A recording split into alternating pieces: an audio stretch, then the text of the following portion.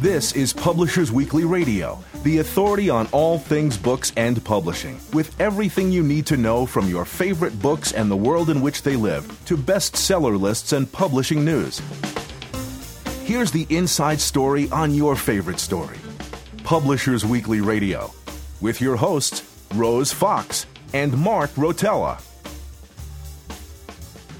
Hello, and welcome to Publishers Weekly Radio, on the web at publishersweekly.com/PW Radio and streaming free on iHeartRadio, iTunes, and audiobookradio.net. I'm Mark Rotella, Senior Editor at Publishers Weekly. And I'm Rose Fox. I'm a Senior Reviews Editor at Publishers Weekly, and we're bringing you the very best of book talk directly from PW's offices in New York City, the heart of the book publishing world. On today's show, author Lara Elena Donnelly discusses Amberlow. Then Craig Teicher, PW's Director of Digital Operations, reports on the AWP conference. But first, here's a sneak peek at next week's Publishers Weekly bestseller list, powered by NPD Bookscan. And there's actually quite a lot happening in hardcover fiction this week. We have a new number 2, which is Right Behind You by Lisa Gardner. We call this an edge-of-your-seat thriller. We gave it a starred review, and it brings back law enforcement couple Pierce Quincy and Rainey Connor, who were last seen in 2008's Say Goodbye. And we say that devilishly clever twists propel Gardner's tale of family bonds fractured, mended, and sometimes destroyed. So that's out at number 2. Sold a very respectable 11,000 copies its first week out, and she's doing a 5-city tour to promote the story. Next book that's new on the list is down at number 12, The Prisoner by Alex Berenson. This is his 11th John Wells novel. Our review says it reinforces his status as one of today's steadiest practitioners of quality spy fiction. Wells is an appealing combination of brains and brawn, and there's a side character, Ellis Schaefer's sort of handler, who remains an active behind-the-scenes player who knows how to keep an operation on course. So that's at number 11, or I'm sorry, at number 12. Number 18, My Husband's Wife. This is one of those, what our features editor Carolyn Juris calls a Gone Girl on the Train novel, a psychological thriller in that sort of Gone Girl on the Train vibe. And in this book, newlywed London lawyer Lily MacDonald's best intentions land her in some of the worst predicaments in British author Corey's devilishly devious U.S. debut, in which almost no one proves totally trustworthy. I really think that sometimes the reviewers write these things knowing that we're going to read from them on the radio, and they're just going to... They really filled that one with all the alliteration they could accomplish. Right, exactly. And as noted, this is the first book published in the U.S. by Corey, who's a British author, and we say that the book is as twisty as little Carla's glossy curls, which this swiftly moving psychological thriller offers surprises right up to the finish. And just moving down the list a little bit, number 22, Rather Be the Devil by Ian Rankin. He's Edgar finalist. This is his 23rd novel, featuring Edinburgh police officer John Rebus, who's been sort of semi-retired, but he comes out of retirement to tackle a cold case that dates all the way back to 1978. And we say that with its trademark blend of sharp wit and even sharper police work, this entry is yet another example of why Rankin remains in the top echelon of Scottish crime writers, which, for those not familiar with the genre, is actually a much bigger category than you might think. And down at number 23, right below that, is 4321 by Paul Auster. This is 880 pages of book. And our review says that almost everything about the novel is big. The sentences are long and sinuous. The paragraphs are huge, often running more than a page. But the book is far from epic in its telling, though it is satisfyingly rich in detail. And it's a Bildungsroman spanning from 1947 to 1974, starting with the birth of the protagonist and moving all the way up to a consequential U.S. presidential election. And we say that one of the many pleasures of the book is Archie Ferguson, the hero, recounting his reading experiences, including Emma Goldman's Living My Life, Voltaire's Candide, and Theodore White's The Making of the President, 1960.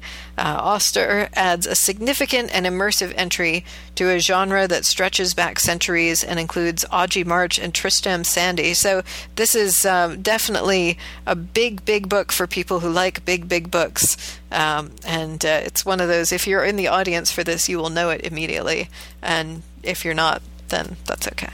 And finally, down at number 25, Behind Her Eyes by Sarah Pinborough, another British author of mysteries and thrillers. And we say that she effectively shifts perspectives between two complex characters in this twisty psychological thriller set in North London. And it starts out with a woman kissing a hunky guy in a bar, only to learn that he's her new boss, and also he's married. Whoops. So things become more complicated when his wife bumps into Louise and cultivates her friendship, and this triangle becomes more and more ominous as the feelings become stronger. We say Pinborough will keep even veteran genre readers guessing about which members of the trio, if any, are providing trustworthy accounts of their pasts and presents. And that's what we've got on the hardcover fiction list. Well, on nonfiction, we only have 3 debuts. Topping the chart at number 7 is Nothing to Prove: Why We Can Stop Trying So Hard by Jenny Allen. Now, Jenny Allen is the founder of If Gathering, and she writes on a theme many women will recognize, according to our review, a feeling of never measuring up to unrealistic standards of happiness and serenity. And now she has also written various Bible guides, and I believe the founder of If Gathering was founded at a Christian writers conference. We say in this, accessible and candid, Allen's work is sure to find an audience far beyond the many of If Gathering faithful. So that's at number 7. Now, not surprising, the other books we have on the list are presidential and Trump-related books. So we have something called A Big Agenda, which is at number 15. Now, while it's been on the bestseller list before, this is the first time that it's been on the top 25. This is by David Horowitz, and it's called President Trump Plan to Save America. Sorry, that's the subtitle. Next up, we have at number 17, The Making of the President, 2016, by Roger Stone from Skyhorse.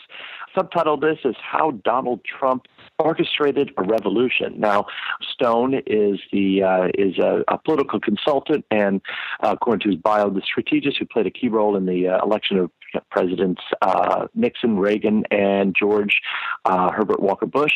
And he was also instrumental in the 2000 Florida recount for the election of George W. Bush. So this is that book. And finally, at number 24, we have The Blood of Emmett Till by Timothy B. Tyson, and that's from Simon & Schuster. Our review is Starred Review.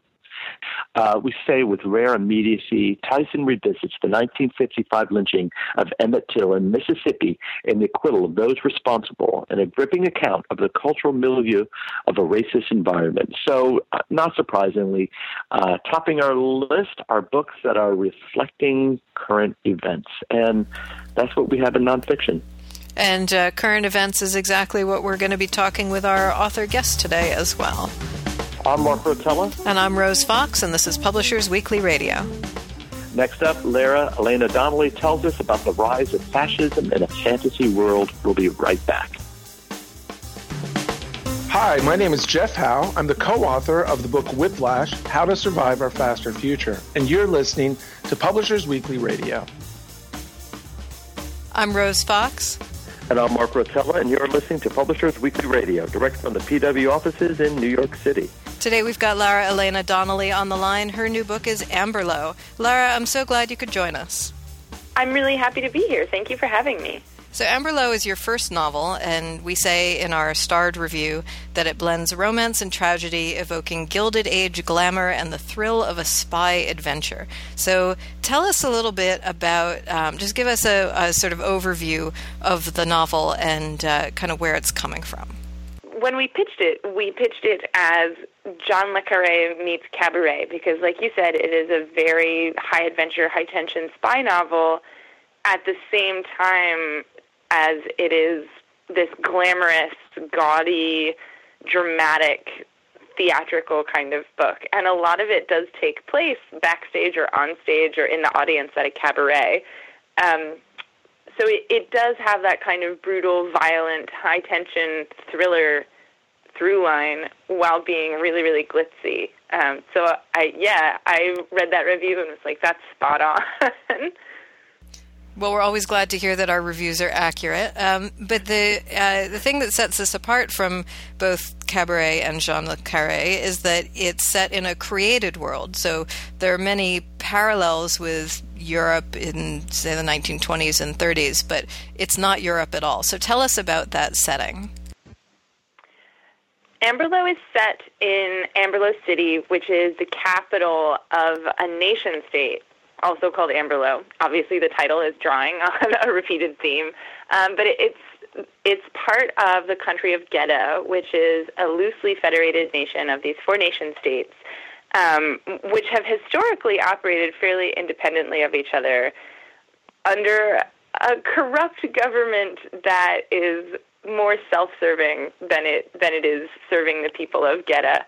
And at the beginning of the book, that is beginning to falter under sort of an onrushing fascist movement, which has made the book uncomfortably relevant. And we sold it 2 years ago, thinking that it would be marketed as like a fun spy romp. And now that it's come out in this political climate, the comparison to 1930s Europe is uncomfortably apt.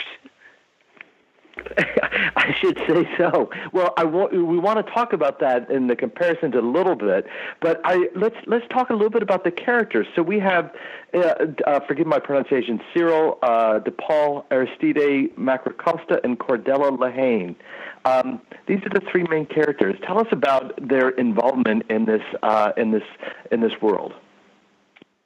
So when I have been sort of pitching this book to people, I've compared it to Tinker Tailor Soldier Spy by saying that it's stripper smuggler spy. Cordelia is a burlesque dancer at the Bumblebee Cabaret. She's also sort of a small-time drug dealer because being a burlesque dancer is not paying her bills. And she's tough as nails. She grew up dirt poor. She's an orphan. Her sisters died. She's all on her own. She really has to make things work, or there is no other option for her, right? She has to do anything she can to make ends meet. But she's still like a bright, bubbly, feisty character. Everyone really loves her. I was surprised because when I finished writing the book and I started having beta readers critique it, they all came back and said, Cordelia was my favorite character. And I was maybe more inclined towards the boys, but everybody really, really loved Cordelia. The other two, so Aristide Macrocosta is the smuggler, and his cover job for smuggling is that he's the MC at the same nightclub where Cordelia dances. And he's this very affected, glamorous, outrageous personality in his job and also in his life. He's a very glamorous person. But underlying all of that glamour and all of that sparkle is this really hard-edged, brutal, will do anything to get ahead kind of person. So he and Cordelia have that in common. And he has raised himself up out of rural poverty by black market dealing. And at one point in the novel, actually hires Cordelia to start running drugs for him. And then guns, and then refugees, and then things which end up getting her in a little bit of trouble. So that's Aristide. And Cyril is the spy. Cyril is the discredited, sad, pathetic, just trying to keep comfortable spy. He used to be a top-secret agent until he was on a mission which went horribly wrong. He was tortured, his cover was blown, he had to be sort of emergency removed from his position, brought home, had emergency surgery, and was put behind a desk while he convalesced, he put behind a desk in his shame. And his day job now is to track down and destroy the careers of smugglers in Amberlo City. unfortunately, he is conducting an illicit affair with the king of the smugglers of Amberlow City, Aristide Macrocosta. So everybody is really, really tangled up in this sort of web of lies and deception and danger. So Cyril and Aristide have this relationship. How open can they be in this particular setting as two men who love each other? They can be very open as two men who love each other. Amberlow is a very queer-friendly place. And in fact, all of Gedda is fairly queer-friendly. There's an old religion that allows for polyamorous marriage, so like with multiple partners. There are a lot of really masculine of center women of various different sexualities.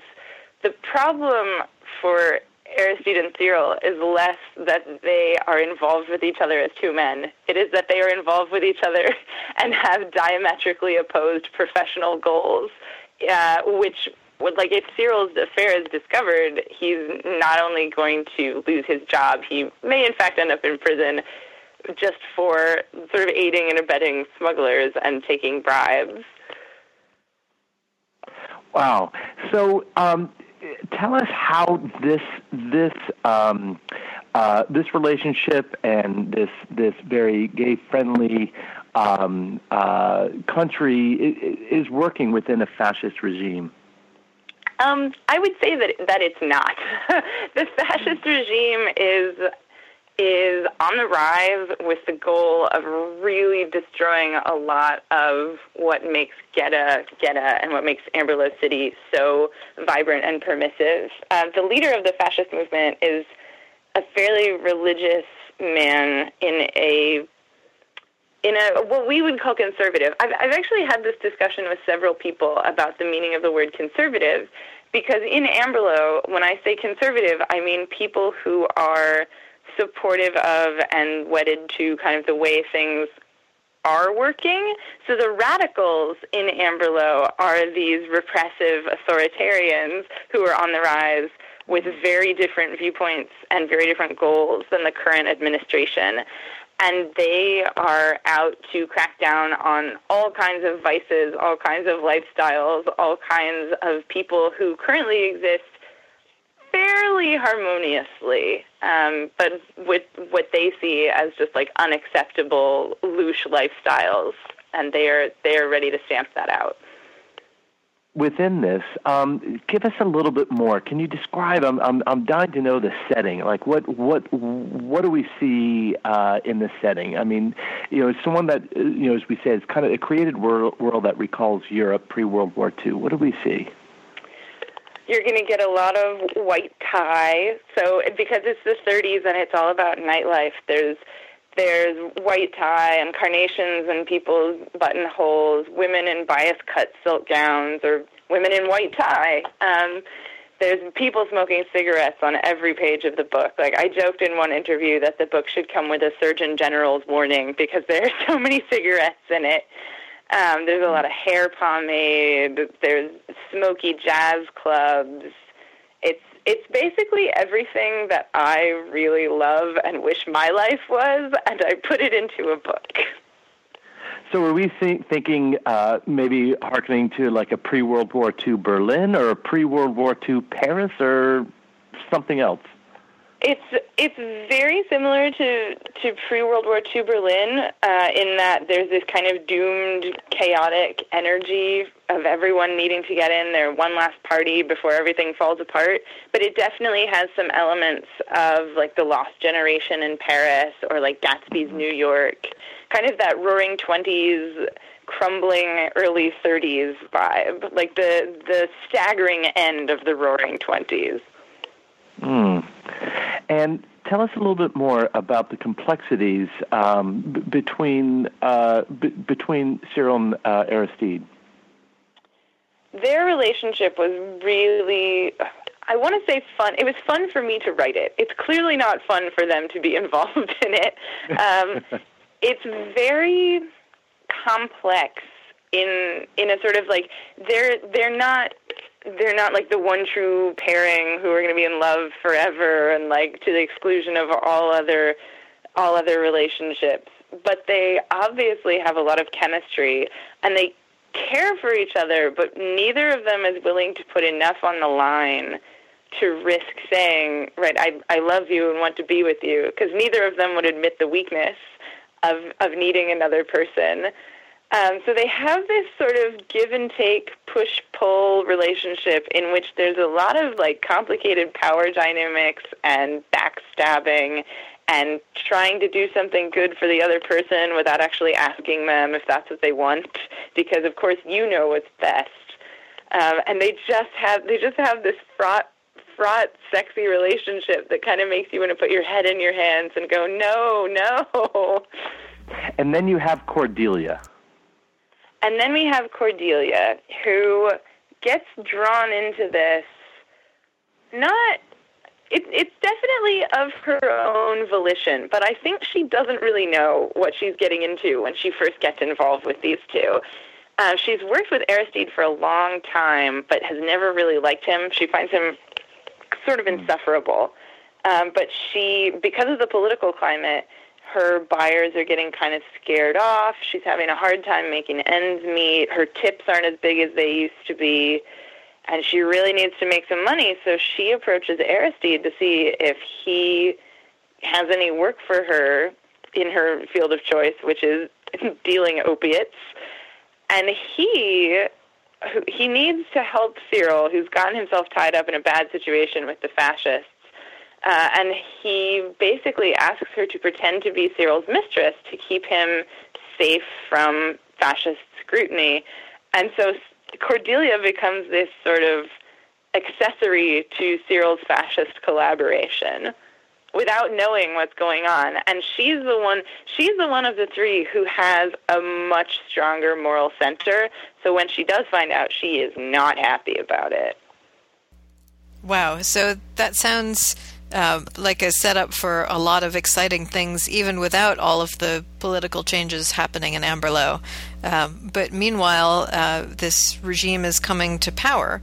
How is that affecting the vibe in the city? I mean, you say everybody's trying to get in their sort of last hurrah, but this is definitely the kind of setting in which people's moral centers or lack thereof are revealed. So how does that become more apparent for each of the characters? Well, for Cyril, it becomes a problem almost immediately, because although I think we think of spies as like brave, exciting people. Cyril is not what I would call brave. He is almost immediately ready to sell out to the fascists to keep himself safe, to try to keep Aristide safe, because he's had this really bad experience in the field prior to getting backed into this corner, and he just really doesn't want to relive that or die, right? He doesn't want to relive his bad experience or die of another bad experience. Aristide crumbles more slowly. He initially is sort of unconcerned. He's not really sure that this uprising will have that much of an effect, but as things start to look worse and worse and worse, he begins to scheme about getting himself out of the city. He and Cyril are both very focused on their lives and how they can avoid this oncoming shadow of authoritarianism. Aristide also has sort of a sideline fencing people's jewels as they leave, and they have to sell things so that they can afford to flee the country. He helps refugees who are trying to get away, refugees who would be affected by the proposed policies of this fascist regime. And as those policies start to come into effect, there's a coup d'etat, right? So the fascists seize power, and people who need to get out immediately. So Aristide is helping people get out, but he's doing it for a price. Like, he's not doing it out of the goodness of his heart. And all of it is sort of ultimately aimed at getting him out of the country in like a comfortable fashion. And of course, everything goes wrong for everyone. So that doesn't happen quite the way he planned. Cordelia is the only one of the three who really, I think, cares what happens to the country as a whole and really identifies with kind of the struggle that the country itself is going to go through. And instead of panicking and focusing on how to keep herself safe, she just gets angry. And Cordelia angry is a glorious thing to see. So who are the people that they are trying to help out of the country, and where would they go? Specifically, Aristide ends up helping this married triad one of whom is a daughter of a very wealthy manufacturing family, one of whom is the child of immigrants, and one of whom is a sort of exiled member of an ethnic minority that even under the regionalist regime, which is the corrupt regime that's sort of in place at the beginning of the novel, which is much more socially permissible, or much more socially permissive. Even then, like, this ethnic minority is sort of downtrodden and faces a lot of prejudice. So it's these three people who have very different experiences, but who have all fallen in love and gotten married, and need to flee not only because of their existing oppression, so like not only because one of them is the child of immigrants and one of them is part of this oppressed ethnic minority, but because now they are in a polyamorous 3-person marriage, which is not okay with the rising authoritarians. So they're paying Aristide to sort of ferry their assets and themselves out of the country, and they're going to hopefully connect with the husband. So it's 2 women and one man. So with the husband's long-lost aunt in a foreign country who he hasn't spoken to for years, but they haven't really got any other options. So they're basically leaving the country where they've all grown up to go somewhere completely new where they know nobody, but which they feel is going to be safer than Gedda under the authoritarian Auspies. We're going to take a quick break, but don't go away. Book lovers everywhere love Publishers Weekly Radio, now on iHeartRadio.com. PW Radio brings you the best of books and book publishing news. PW editors Rose Fox and Mark Rotella offer lively interviews with your favorite authors and conversations with new authors you'll want to get to know. I'm Rose Fox. And I'm Mark Rotella. Join the community of book lovers at PW Radio. Every Friday and now on demand at iHeartRadio.com. Welcome back. We're talking with Lara Elena Donnelly, author of Amberlow. So how did the idea of this book first come to you? And as you said, this was a couple of years ago when things were politically quite different. So even though the timing might be seen as interesting, it certainly wasn't a response to anything that was going on at the time, it sounds like. Well, I've kind of reflected on that, and I think that even though it wasn't a direct response to something that was going on at the time, there were probably some subconscious realizations happening. I recently wrote an article about the 13 warning signs of fascism from the list that's on the wall at the Washington, D.C. Holocaust Memorial Museum. And when I originally was pitched the idea to write this article, they asked for historical examples of the warning signs of fascism, and I ended up giving examples that are historical in the sense that they happened in the last 10 years. Like, they're recently historical examples of the early warning signs of fascism. So I think even though I was writing this, before our current political situation really became what it is, I think probably something in my hindbrain was telling me, like, things are not as great as they could be.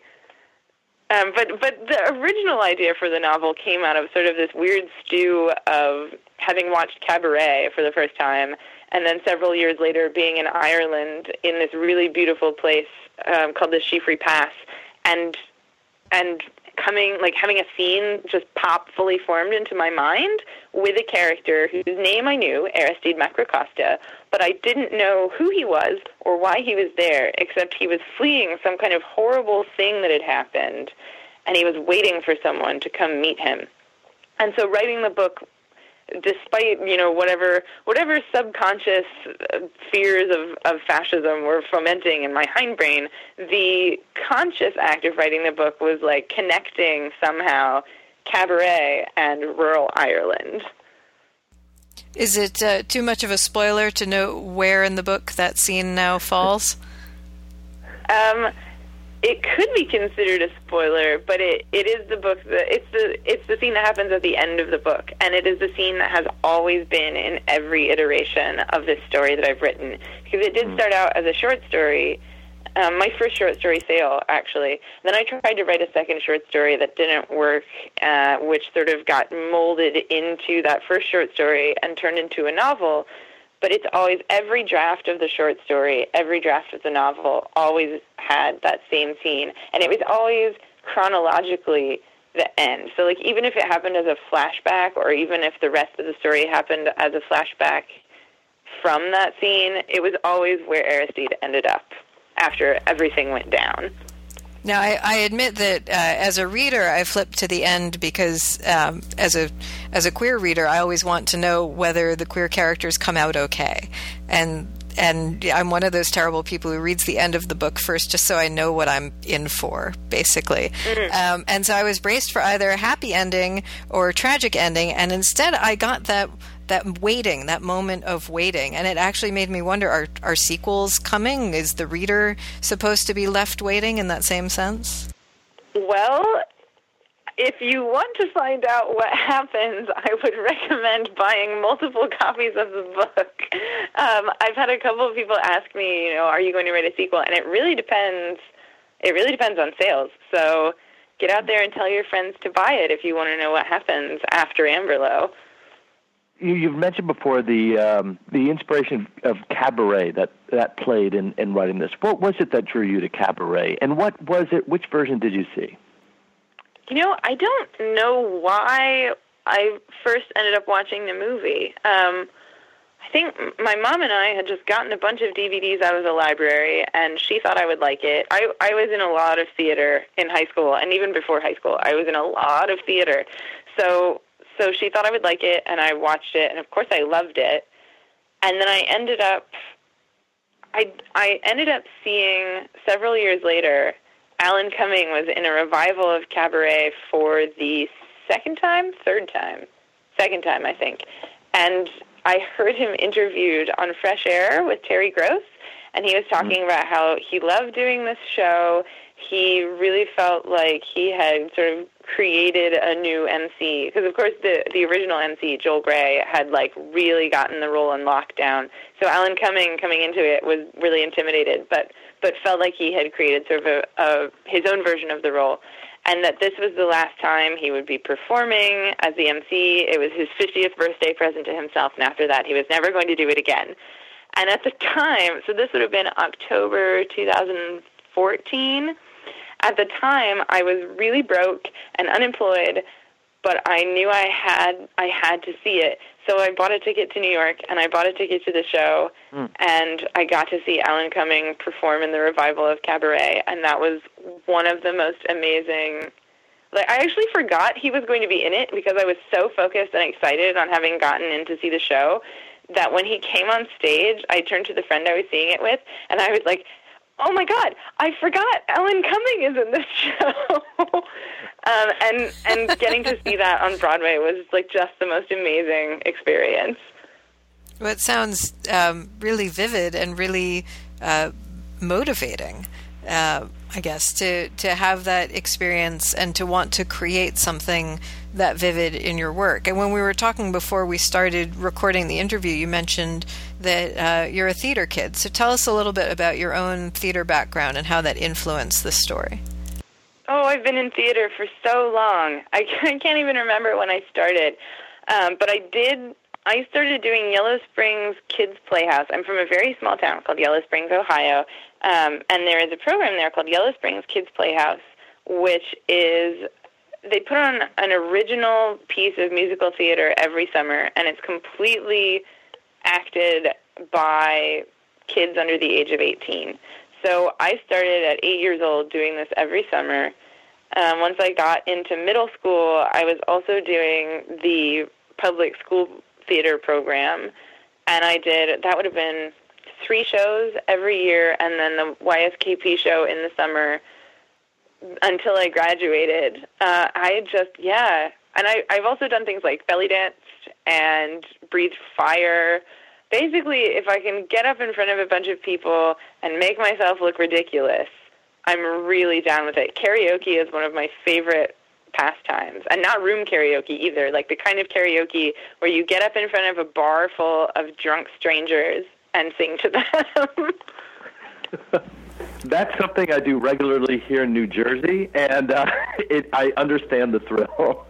But with Cabaret, there was something. What was it about the story itself that inspired you about the book? What was it that you took from it? I really like. So there's 2 things that I really like about it, and I have read. The only iteration of Cabaret that I have not seen or read is the original stage play, I Am a Camera. But I've read all of the Isherwood Berlin sort of meta iterations. Like, he started by writing Mr. Norris Changes Trains and the Berlin Stories, which were adapted into the play I Am a Camera, which became the musical, which then became a movie, which was then revived as a musical.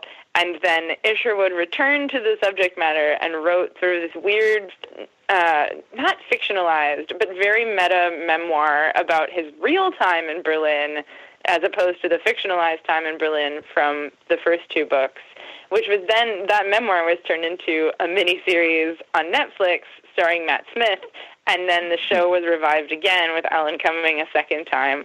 So, like, that's one of the things that I love about Cabaret and its associated sort of spin-offs and source material, is this bizarre, like, multiple, like, layers and facets of the same story with the same characters told so many different ways. But what really drew me to the story, like, that's sort of a form versus function kind of thing, right? I love the forms, and I think that it's amazing that this story could take so many forms. But the functional aspect that really, really drew me to the story is that because of the time and place it's set, it has this amazing juxtaposition of, like, the clean-cut authoritarians who really want to, like, raise Germany out of the darkness. But, like, knowing what we know now with our sort of retrospective context, like, those were Nazis. Like, the clean-cut guys who really want to get rid of the scum and clean up the city are genocidal Nazis. And so when you go back and you watch Cabaret or you read Isherwood's stories, and the main characters are these, like, sad, drunk, disease-ridden, like, drug addicts who are living in dirty squats and turning tricks for, you know, their lunch money, they're elevated to this place of, like, moral superiority because they're cast in opposition to actual Nazis who, like, no matter how well groomed and respectable they are, we all know what they're really going to do. So I love the way that it turns the seedy into the great and good. That's beautiful. So what's it like having this work published in the current political climate?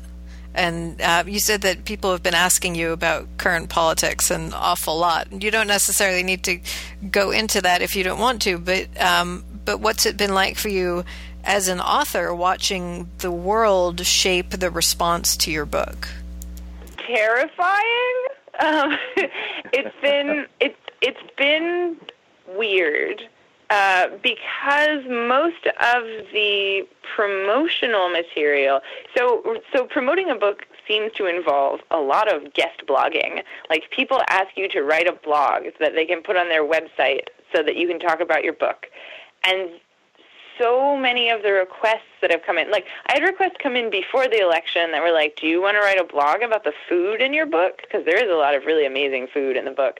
Or, like, do you want to write about theater or like vintage things? And then after the election, it was like every request for a guest blog that came in was someone saying, could you talk about, like, fascism?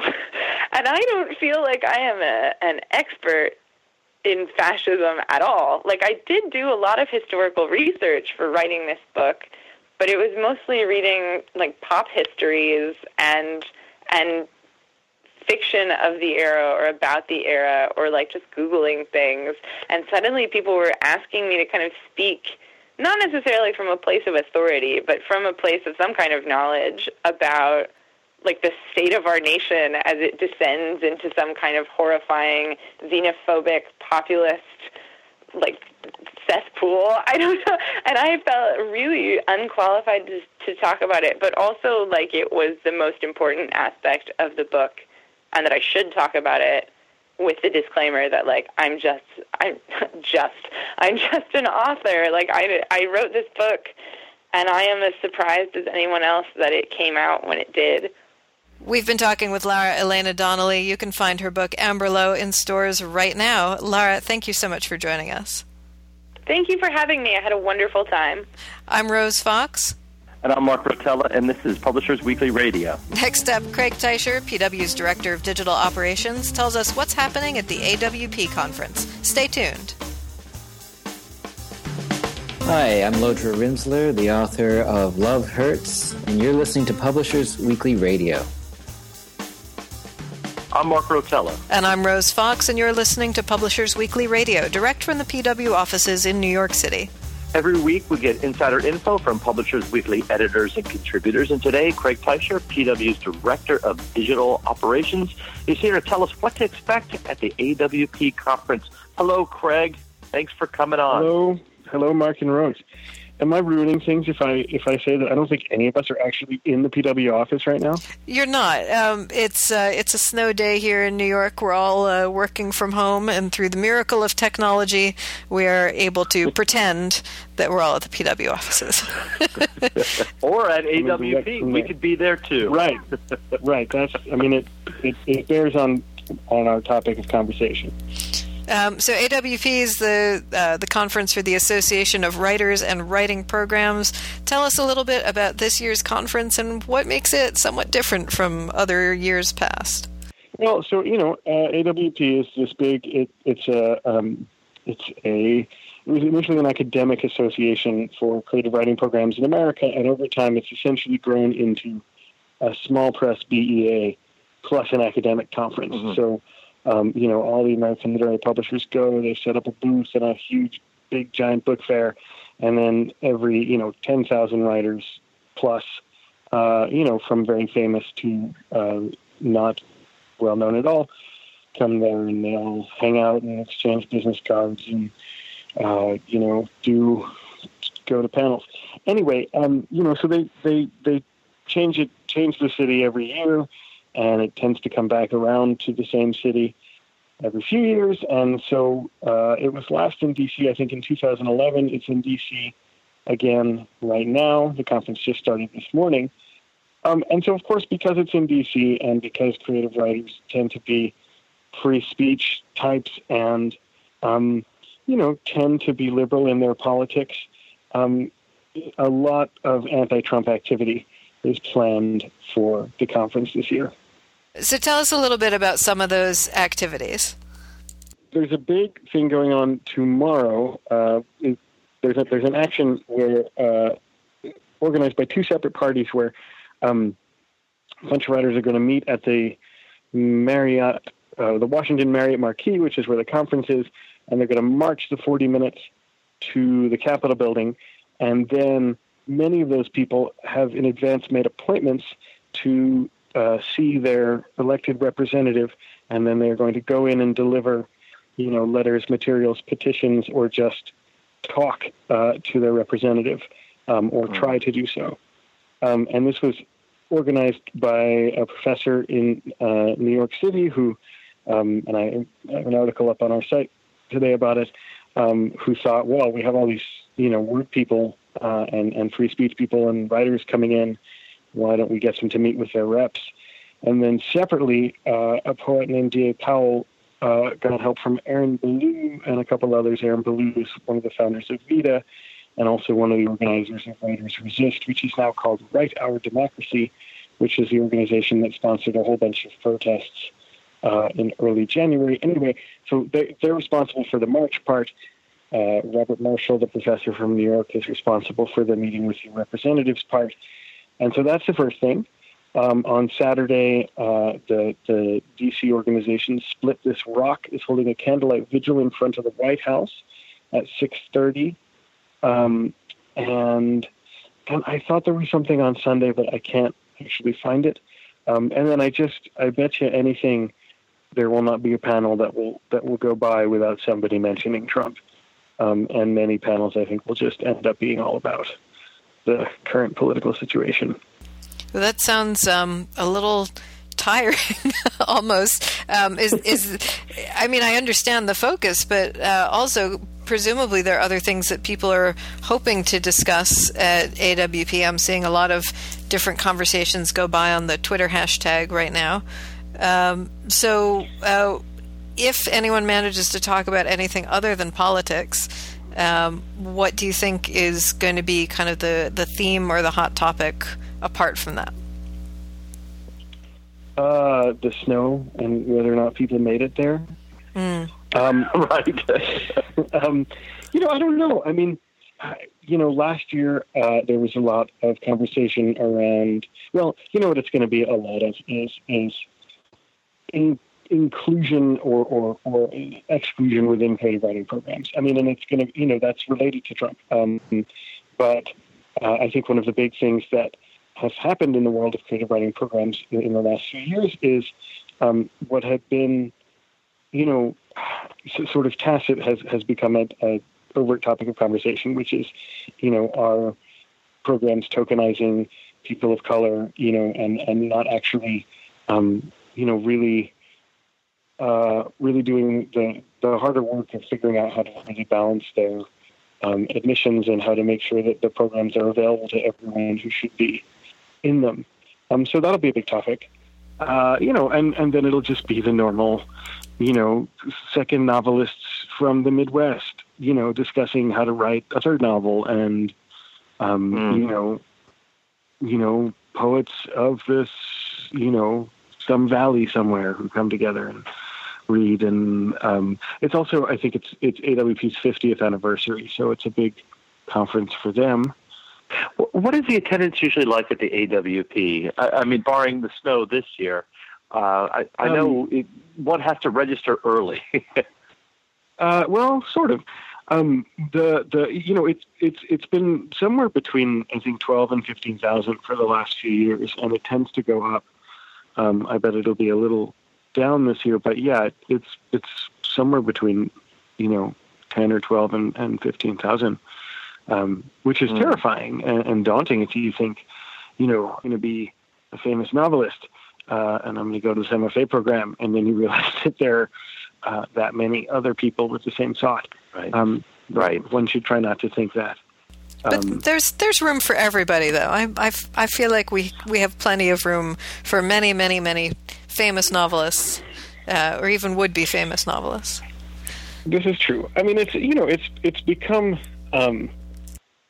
Really, the world of creative writing has become a kind of a lifestyle, and a good one. And I think of all of the, of all of the art worlds that I'm aware of, it's the friendliest, and the one with the most room in it, I think.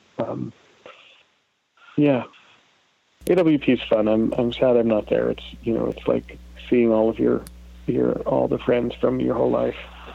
So, Craig, tell us a little bit about some of the people who were expected to attend AWP, and are there big keynote speeches? How does that go? One of the keynote speakers is Azar Nafizi, who is the author of Reading Lolita in Tehran, which, and I think again that's going to, seem a little more timely than perhaps the planners of the conference had expected. There are some panels following up on Claudia Rankine's keynote from last year, which was about kind of race and MFA programs, race and creative writing. So that will be happening. Well, it sounds like a very good time. And are there any other? You sort of mentioned an array of political actions being planned. Are there any that are being particularly talked about or that people are particularly anticipating? I like the idea of visiting the congressional offices. Do you think that's going to get anywhere, that people will be able to really meet with their representatives or at least senior staff? I think so, because the big push for it was actually that people organized to make appointments. And so the organizers of the event actually have spent the last few weeks gathering together groups of people from their same congressional districts who didn't know each other, and then having those people make appointments with their reps or with staffers in their rep's office. So I think actually a lot of people marching tomorrow already have appointments, and so they're just going to go walk in, which is great. I mean, that seems to me to be a really smart way of organizing something, so that you're not just going there and being like, let us in, but you actually made a mass of appointments. That is very exciting, and I think will work pretty well. And that helps to build community too. Like if you're meeting people in your congressional district, those are people that you can then go home and maybe start a critique group with. Yeah. And it's had a Facebook page. So again, for weeks I think people have been sort of getting to know each other, and hopefully it will result in things that are ongoing. Well, great. Well, Craig, thank you so much for talking with us. And we are all snowed in right now, but it was good to talk about the AWP. Thank you for having me. Always great to have you on the show. And now a final word from our sponsors.